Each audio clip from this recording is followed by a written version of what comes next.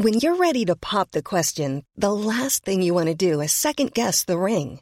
At BlueNile.com, you can design a one-of-a-kind ring with the ease and convenience of shopping online. Choose your diamond and setting. When you find the one, you'll get it delivered right to your door. Go to BlueNile.com and use promo code LISTEN to get $50 off your purchase of $500 or more. That's code LISTEN at BlueNile.com for $50 off your purchase.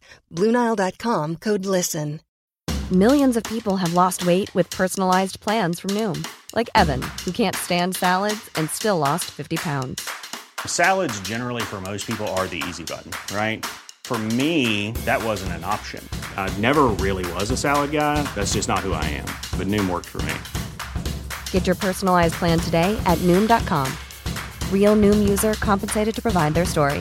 In 4 weeks, the typical Noom user can expect to lose 1 to 2 pounds per week. Individual results may vary.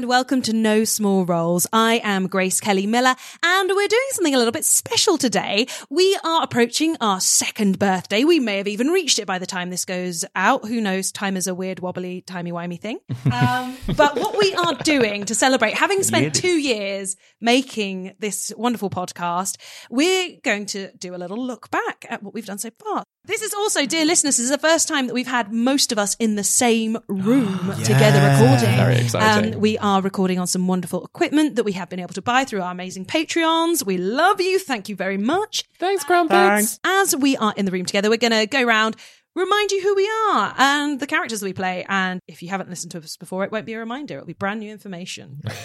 How exciting. Hello, I am Ben Galpin. I use he, him pronouns. I play Orin Quill, who is... Orin Quill. Who is a station announcement, apparently. This Northern Line train will stop at Orin Quill. He is a artificer. He's a human artificer who is... There you go. That's everything you need to know about Orin Quill. Orin Quill. I was going to tell you what his subclass is, and then I realised I can't remember. He's an artillerist. He enjoys tinkering and magical tools and little magical familiar creatures. Hi, I'm David Knight, he, him pronouns. I'm the DM, so I don't have a character. But I have all of the characters. Every single other one. All of the voices. And that's Pick that. one. Pick one. Kida, all right. He kind of talks like, he's semi-Australian. I apologise to any new Australian listeners. Like, I don't know what he sounds like. That's what he does, doesn't he? He talks like that and then he goes up. He goes up, the end. All right. Cool, passing it around the circle then. My name is Daryl Bailey, he, him pronouns. I play the part of Enki Lukai, also he, him pronouns. And he is a Hexblade Warlock, and his patrons are his 5 best friends from childhood and also his deadliest enemy. I'm Grace Kelly Miller. My pronouns are she, her, and I play Gwendolyn, a somewhat naive half-orc noble who has jilted her betrothed in the pursuit of love, romance, and music. Well-bred and rather proper, Gwendolyn has privately studied the martial art form of the Way of Decorum, though she has had very little real-life experience of her skills at the start of our adventure. And we've also got character descriptions from our 2 missing players, Chris and Vicky. Hey there, I'm Chris Watts, pronouns he, him, his, and I play Gaius, the masked bard. You may have heard of me, a wisecracking, light-fingered half-elf who's somewhat stingy with the truth. Hello, Vicky here, pronouns she, her, and I'm Juna, also pronouns she, her. Do you want to tell everyone a bit about you, Juna? Oh, all right then. I'm a 200-year-old gnome. Yes, I love a twain tide. Is it safe to talk openly about anything? Yeah, Juna. Whatever you'd say to me, you can say to these guys. They're trusted. Oh my gosh. And then in that case, I'm one of 7 gnomes born every 7 generations. I was born with a mark, that means I'm put on this world to create the balance, to sort of underpin things and just sort of restore balance. And you're covered in tattoos as well, aren't you? Oh, I do. It started by trying to cover up my mark, but over the years I've got a bit keen on a tattoo or two.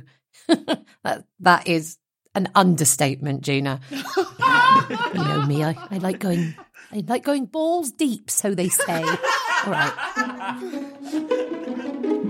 So, it's recap time.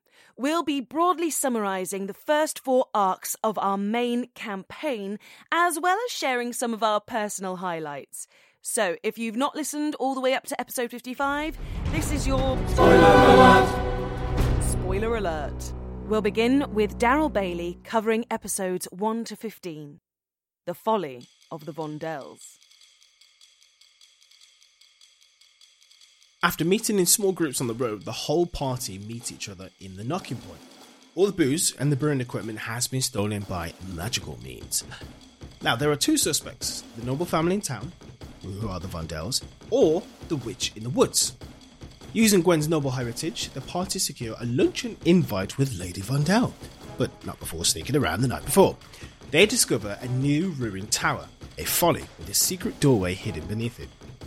During the luncheon, Orin and Juna explore the house, discovering a divination table.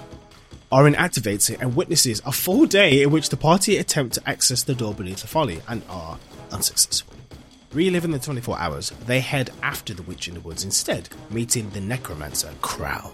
He has a divination sickness that causes him to misremember events that haven't happened in his timeline.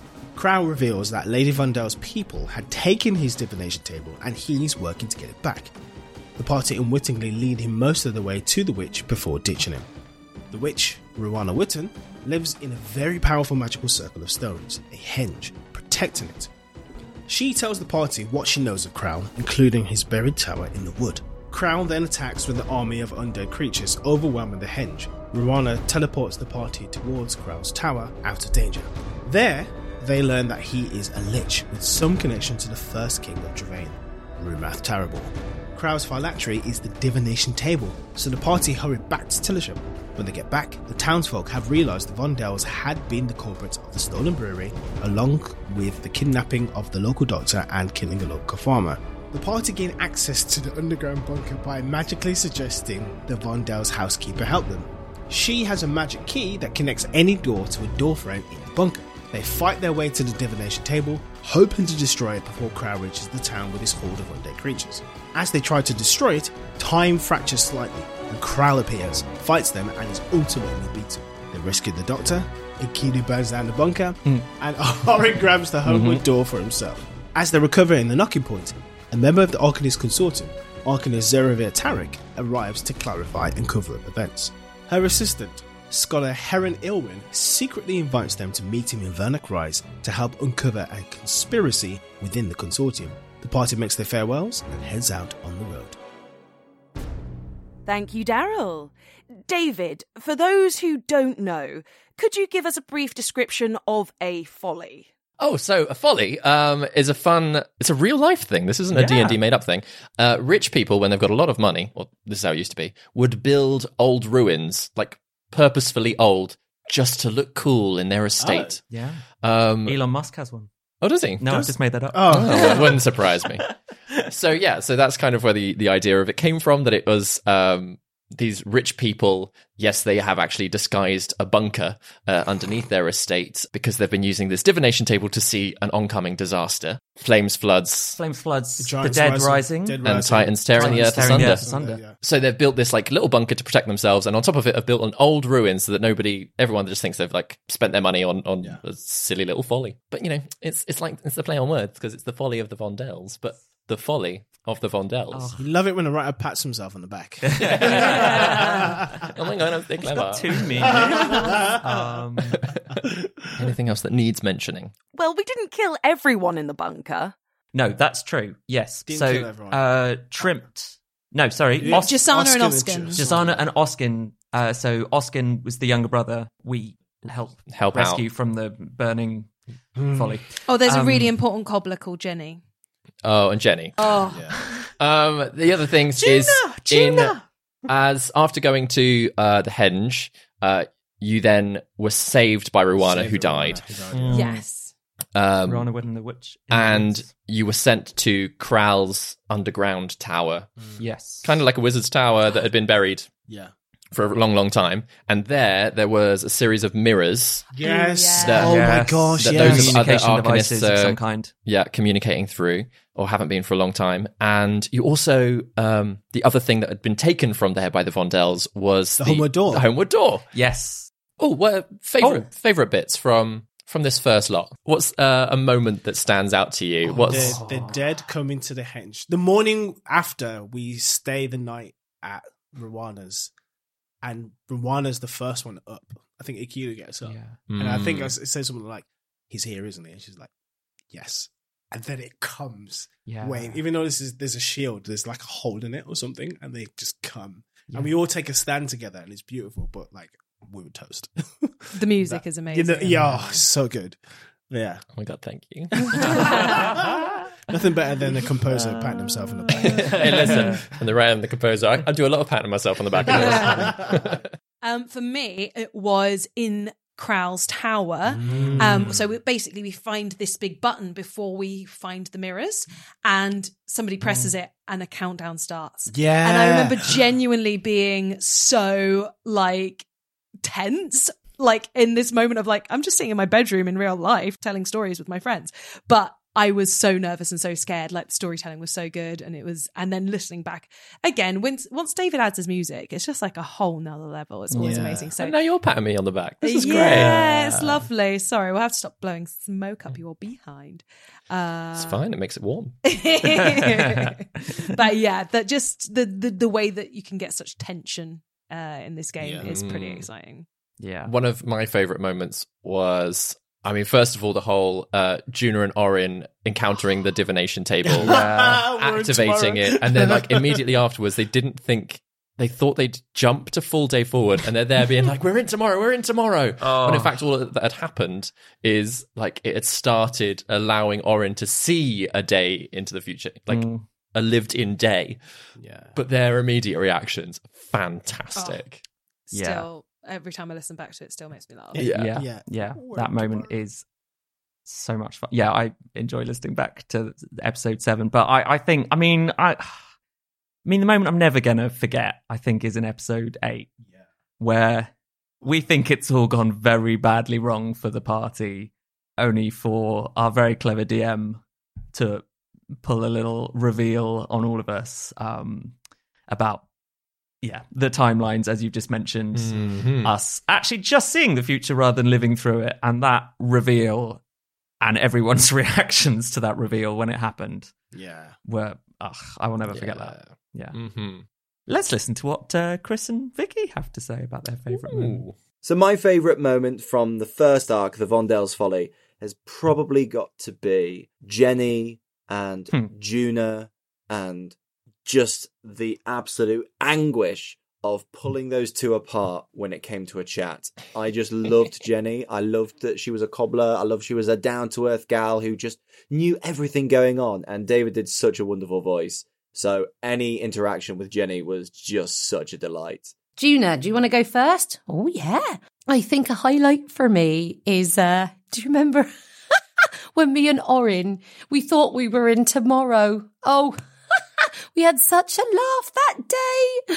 Oh dear. That was a great moment, Juna. Yeah, I loved that moment. But while we're talking about the balance, we have to talk about what happened in the next episode. All of the stuff that went down. You know, the bit I'm talking about, the less said about that, the better. Well, I mean, to be honest, really, you shouldn't really know about any of this because Orin hasn't told you. Yes, well, I know everything you know. Yeah, I'm not even going to try and unravel that. But yeah, they were some good moments, weren't they? But also, Lady Vondel, what a bloody brilliant character. I'd go up against her again just for the chance to see baby David be Lady Vondel. Oh no, but what you've forgotten about is the Ruana and the henge. We do need to get everyone back to the henge at some point. I'm working on it, Juna. We'll We'll make that happen. All right. Our second arc covers episodes 16 to 25. So here's David Knight with a recap of The Noble Pastures. The party tried to bond with each other and learn of Enkidu's history. He's actually got a group of people within him, some of whom are vying for control. As Juna revives Ruana as her familiar, one of those people takes over Enkidu and attacks Juna. But luckily, the whole thing is sorted out. On their journey, they then meet Deacon Fireheart Button, who is trying to find a compass. The search leads them to a rally for Lord Berrien to show support for his claim to the throne. He's actually drugging his followers with a substance known as frosting, which has been stolen from a criminal group known as the Hex. Deacon wins his compass back in a card game, and the party prevent a Hex assassination. Gaius then finds a note that implies that his sister, Treya, is a member of the Hex. They all say goodbye to Deacon and continue on their way. They arrive in Vernok Rise, where Heron Ilwyn explains that he has been investigating a buried secret concerning the founding members of the Arcanist Consortium. He gives the party a map with locations that are connected to 3 of the founders of the Arcanist Consortium and asks them to see what they can learn. They all then celebrate the Heart of Spring and buy each other gifts before heading north to the first location. On their way, they stop at a town called Rosthall, where a shape-changing serial killer has just been captured. They noble their way into the local lord's home, where another member of the Arcanist Consortium, Clane Eovet, is residing. See, he helped capture the Faceless Footman, the serial killer, and surreptitiously reads the party's minds. Evil Santa. Evil Santa. The party then check out the town's library/prison just as the Faceless Footman escapes. They give chase, but lose the Faceless Footman in a Hex hideout. When they try to gain entry, they're all frosted and wrapped in carpets that are driven out of town. Out of town, they free themselves, sober up, and decide to leave well enough alone, continuing north instead. Thank you, David.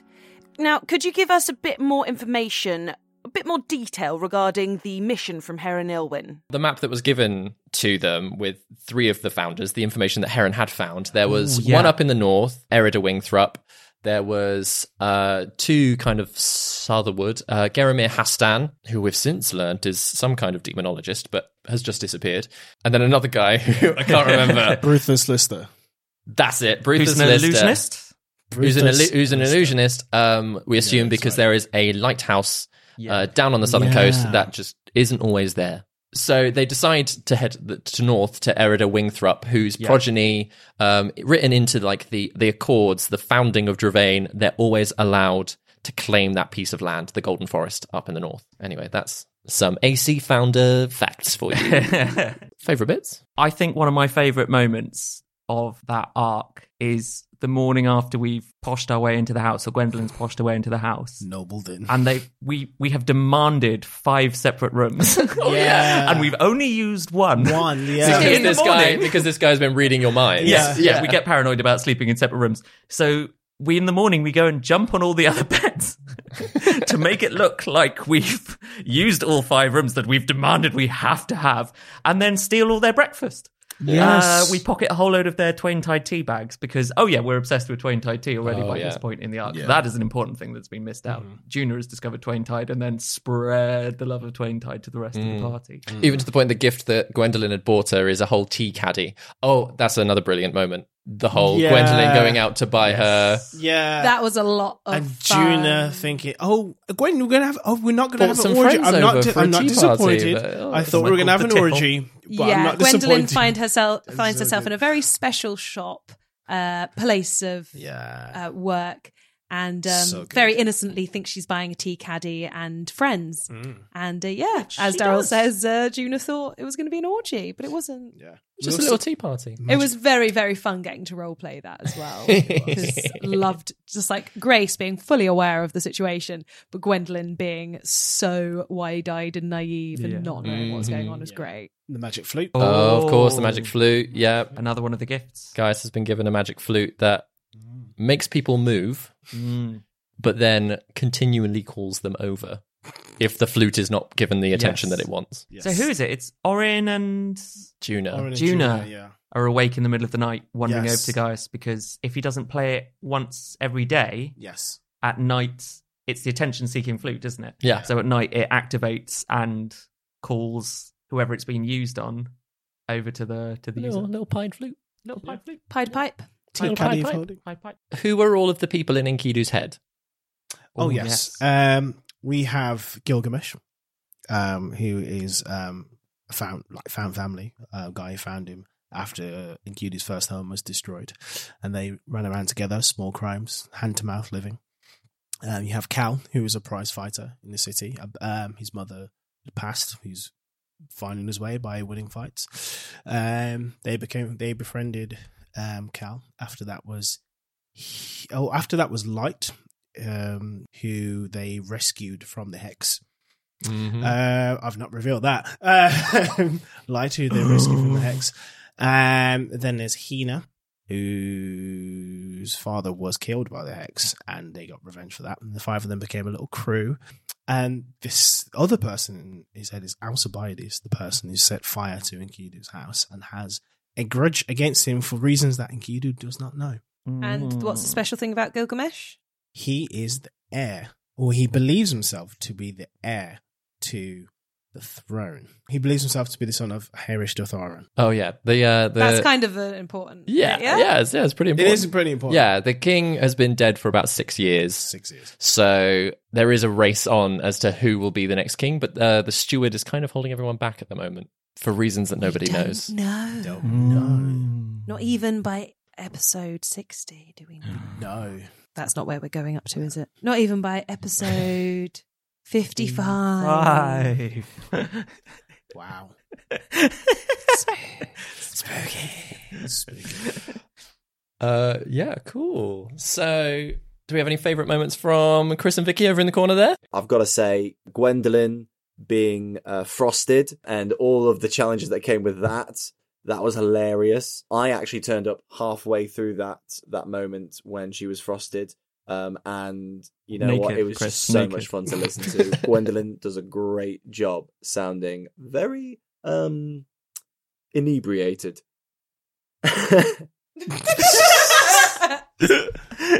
Oh, Chris, let's listen on Vicky and Juna, I imagine. But then in the next arc, in the Noble Pastures, we got Rhuanna back in sort of some way, shape or form, didn't we? I've been looking forward to getting a familiar ever since we began, and we got Rhuanna in the Noble Pastures.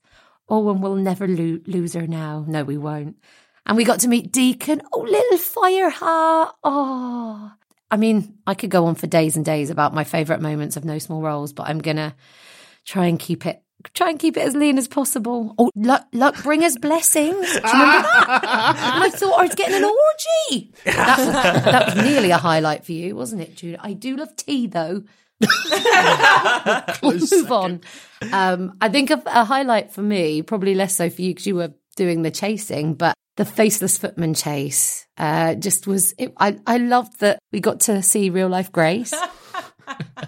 Yeah. Oh, real life Grace. I've forgotten that. Yeah. And just sort of everyone got involved, and I mean, it was frustrating, but it was really cool, particularly listening back to it. And also in this arc, we really got to see some really nice character moments, like Orin and Gwen in the library, taking charge. Guy, when everyone was wrapped up and frosted, wrapped up in the carpets, got to see him taking charge. And then Juna, when you and Enkidu just barged into the carpet factory, I think it was some really nice sort of character affirming moments. Well, if you leave me and Enkidu to do anything, we will just barge in and we will just do exactly what we did in the carpet factory.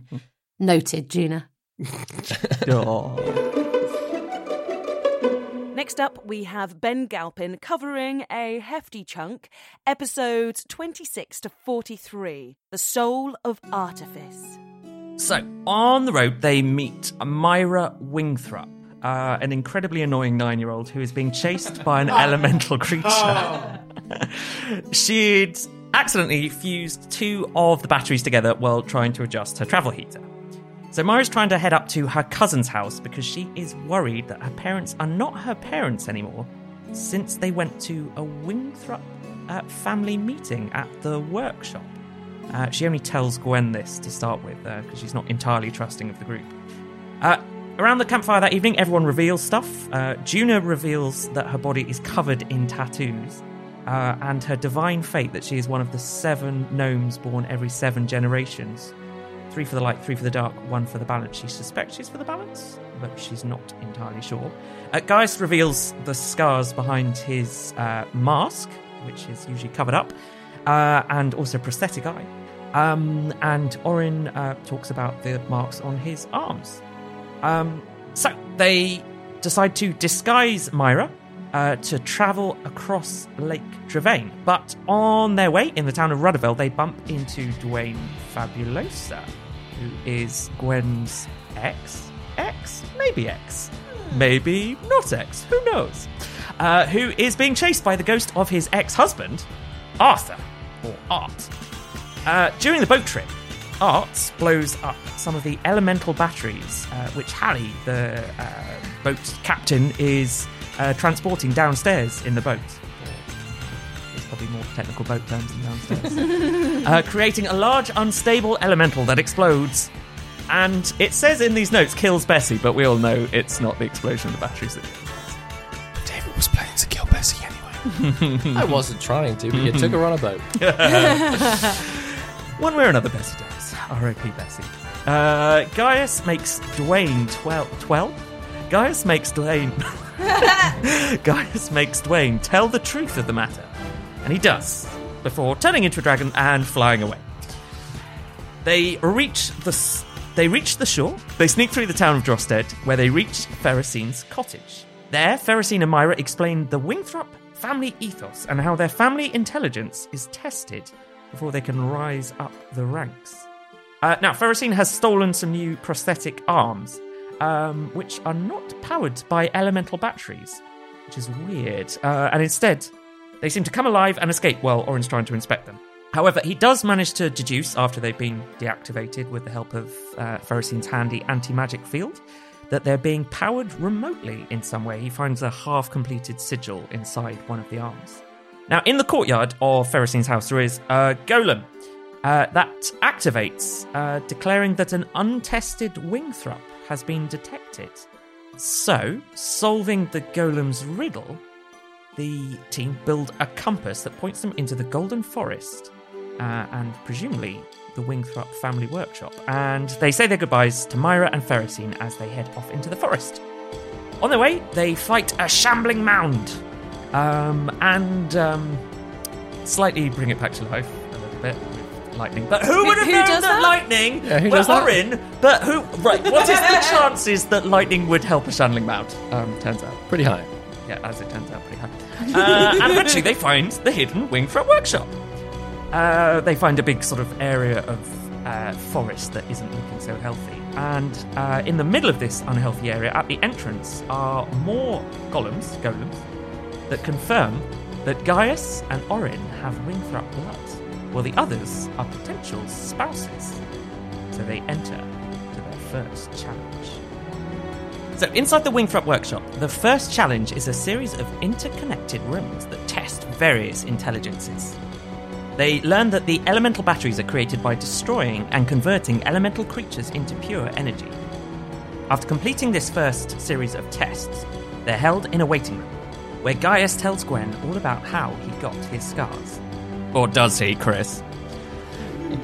Enkidu talks to Gilgamesh and reaffirms their plan to take the throne. After waiting the 12 hours, they meet Erida, an automaton who greets them with all the names they're known as, even if lots of their names aren't known to them, and guides them to their own dedicated room in the workshop. They're granted the rank of recruit and allowed access to applied medtech, wand production, and battery storage. In the battery storage, they meet Kokian, another recruit tasked with the safe disposal of the existing batteries, and he shows them around. He's also wearing a very fetching pair of slippers, I believe, if I remember correctly. And a dressing gown. And a dressing gown. It's very Douglas Adams. They also meet Quanta, a commander who doesn't have slippers and whose thoughts are static, and who performs an amputation on a soldier with the assistance of Enkidu. They see the arcane energy that contains the other half of the sigil that is used to power the prosthetic limbs that they operated on earlier on in Ferricine's workshop. However, knowing that they're being watched and listened to the whole time, the party have to plan their next steps with diagrams and coded language. They decide to attempt the advancement test, After a night's sleep and various other contraptions in the night that get made, they have to rank each other on who best upholds the Wingthrup family values. Unfortunately, Enkidu loses and is codified after being zapped in a tube full of energy. He did. Crispy. Very much there. I'm sorry, that information is restricted to higher ranking. Oh, he's one of them now. The party grieve, but gain the rank of captain along with access to the Codex and the Arsenal. So the Codex is an archive of Wingthrup ancestors, now including Enkidu and all the voices inside his head too. They confirm Gaius' father was Causticus Findigulf Wingthrup, who was MIA, missing in action, with brother Eramir Aris Wingthrup. And in the Arsenal is an army of golems, about 50,000 of them. Suddenly, Enkidu reappears, followed by another Enkidu who's not wearing any clothes. The party rush to escape, kicking one of the Enkidus away, hopefully the fake one. Oh, he's naked! Save the naked one. Save the naked, The naked one is the one that you stay with. The naked one's real. They battle through the golems and Quanta to get to an underground river, jumping in a boat to sail or row away. Juno reads Enkidu's mind to see... I should point out that, first of all, Enkidu was given some new armour, so he's no longer in it. Then... Hashtag thank you, patrons. But it does have assless chaps. So, It doesn't have assless straps. well, the drawings disagree.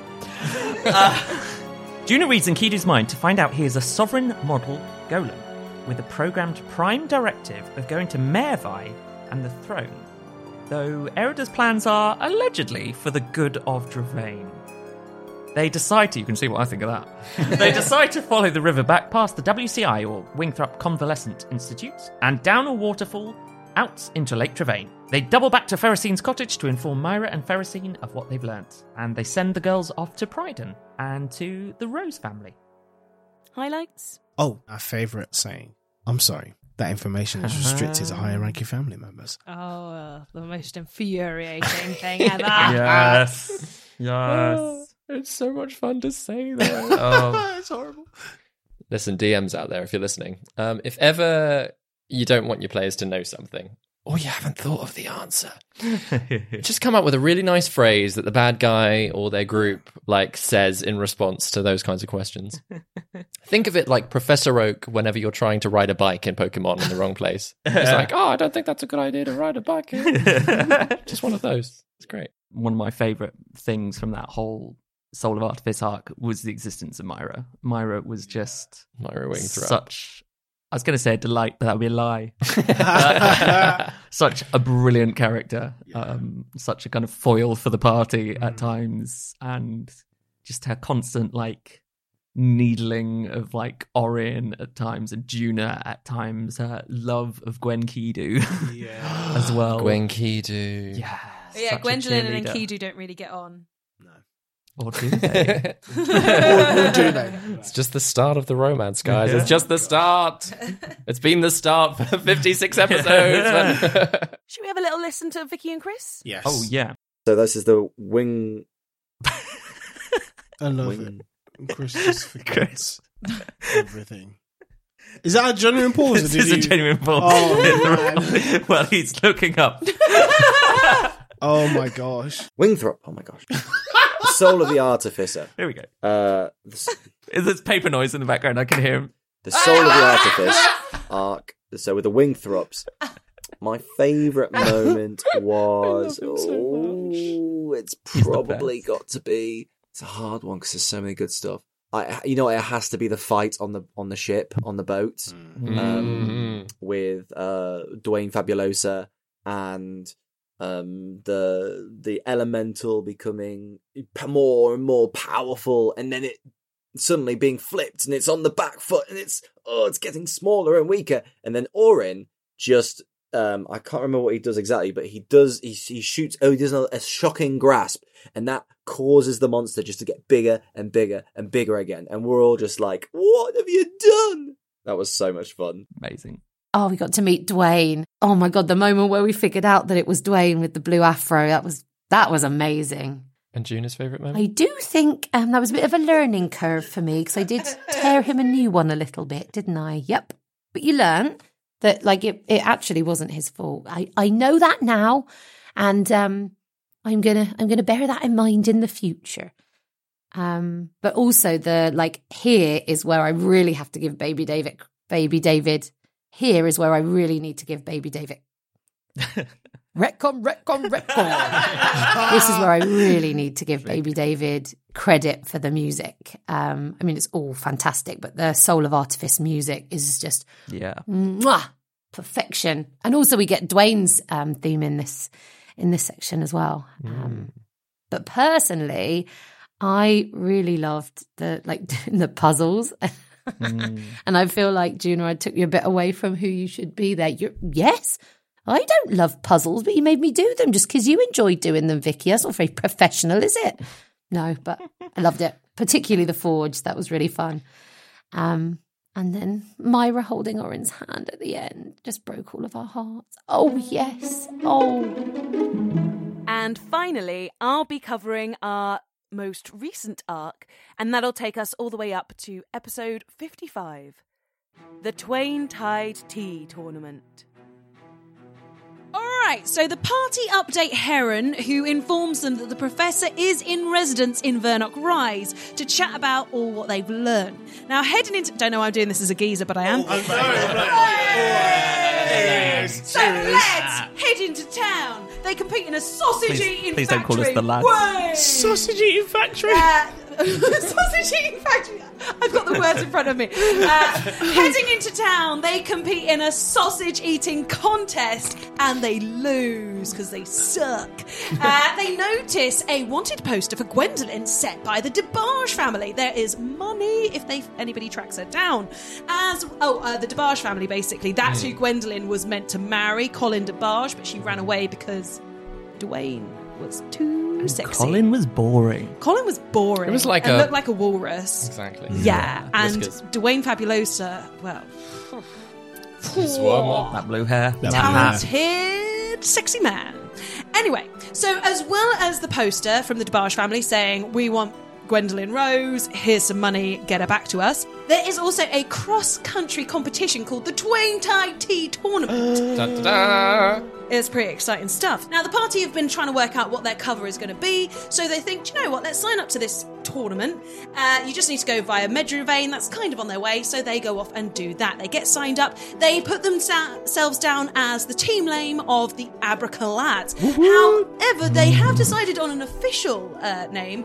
They are called the Abracalads.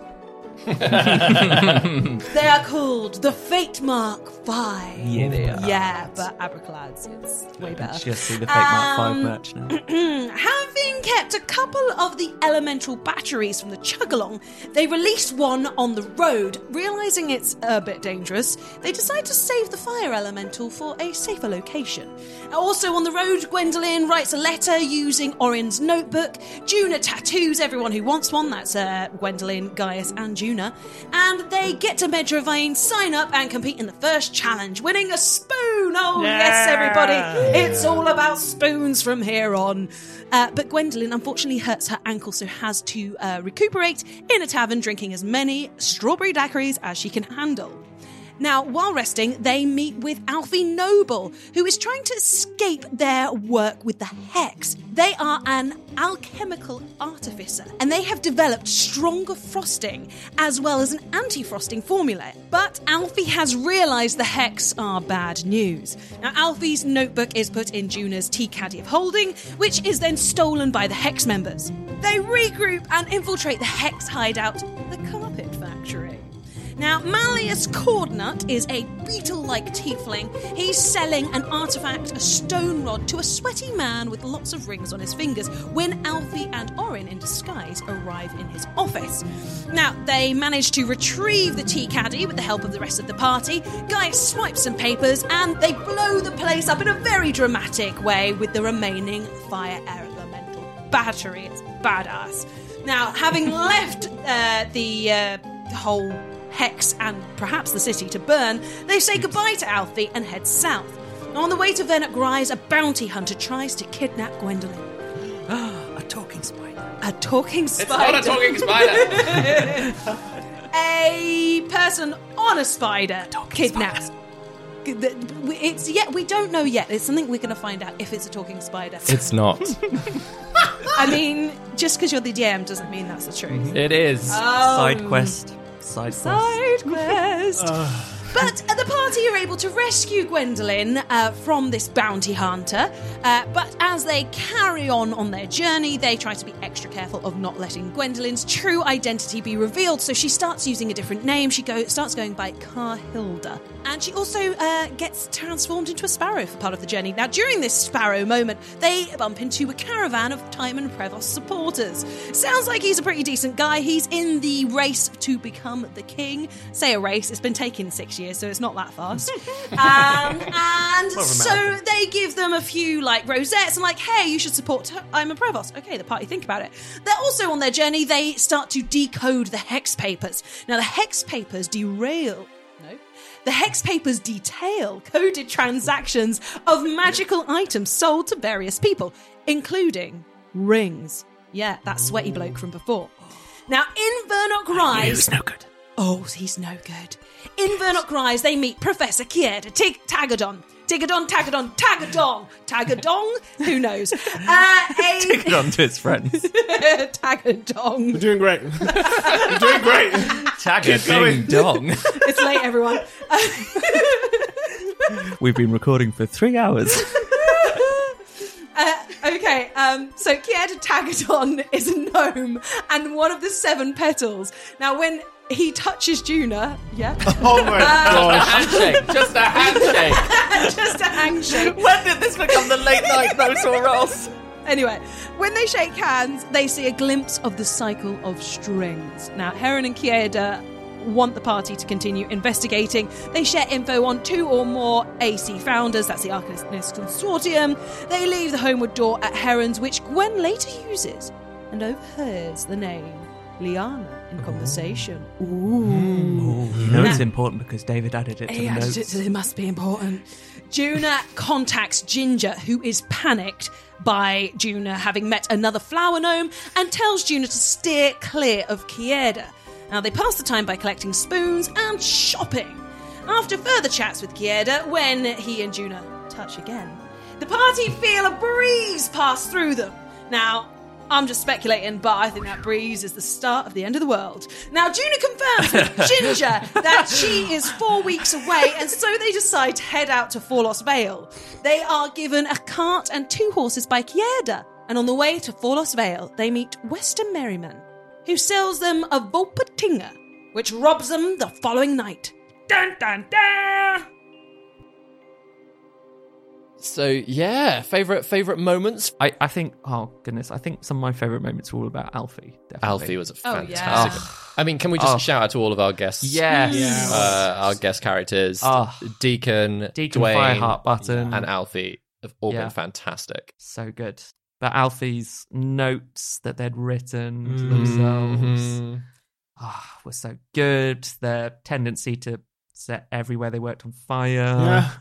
And my last favourite moment from the Twaintide Tea tournament has to be when Alfie Noble, the goblin, had been captured by their previous Hex employers, and knives were to throats or to hands specifically, and it looked like it was in a really bad way. And we had previously been through quite a few scrapes and bumps, and one of our party members had gotten down, and, you know, our competency, our confidence was really low. And actually, I really loved when we all just coincided our spells and we flew through the windows, smash, and then we cast silence and beat Alfie's employer up and took loads of valuable documents and bailed out of there, while Orin threw back a fire elemental which blew up and then destroyed the warehouse. And I came out of that just thinking, wow, we're actually quite a competent battle group. We've done a really good job here, gang. I guess that was my favourite moment of that arc, when I just thought, you know what? We can do this. We can do adventuring. Aren't we, good guys? We met Alfie. Oh, weren't they a delight? They thought that they didn't get on with people very much, didn't they? But they were an absolute delight. Oh, yeah, we loved Alfie. And obviously, Juna, in this bit, we met the professor. Oh my goodness. I think that might be the sort of biggest moment of my whole entire life. It didn't really happen the way I thought it was. And if I'm being honest, I'm a little confused by it all. I can't wait for Ginger to turn up. Yeah? Did you have any idea how far away she was? No. I mean, I'm never quite sure where she's going to be, but hopefully she'll turn up soon. Yeah, Kieran Taggart, he's just floating out there with his Australian voice. Yep. It's Professor. Being the professor. Don't trust him. But he's so nice. That's exactly why I don't trust him. I don't trust him. I've never introduced a nice character and they've been nasty to you, have I? Come on. The Vondells. Nah, they were shady. They were shady from the start. But they were nice to us. Myra, no, she wasn't nice. No. To be fair. Jenny, she's very nice. Yeah, and turned out Iris. to be nice. Iris is very nice. Yeah. I feel like they're the most trustworthy people we've met. They're way back in Tillisham.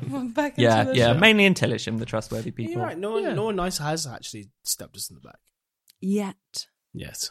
I don't trust him. I don't trust Kid either. I was talking about David, but also Kid. So, I think there's only one thing to say, Juna, isn't there? Happy birthday, No Small Roles. Thank you to everyone for listening to us. And shall I go first, or do you want to go first? Oh, no, you go first. Anon for now. Anon for now. Anon for now. Anon.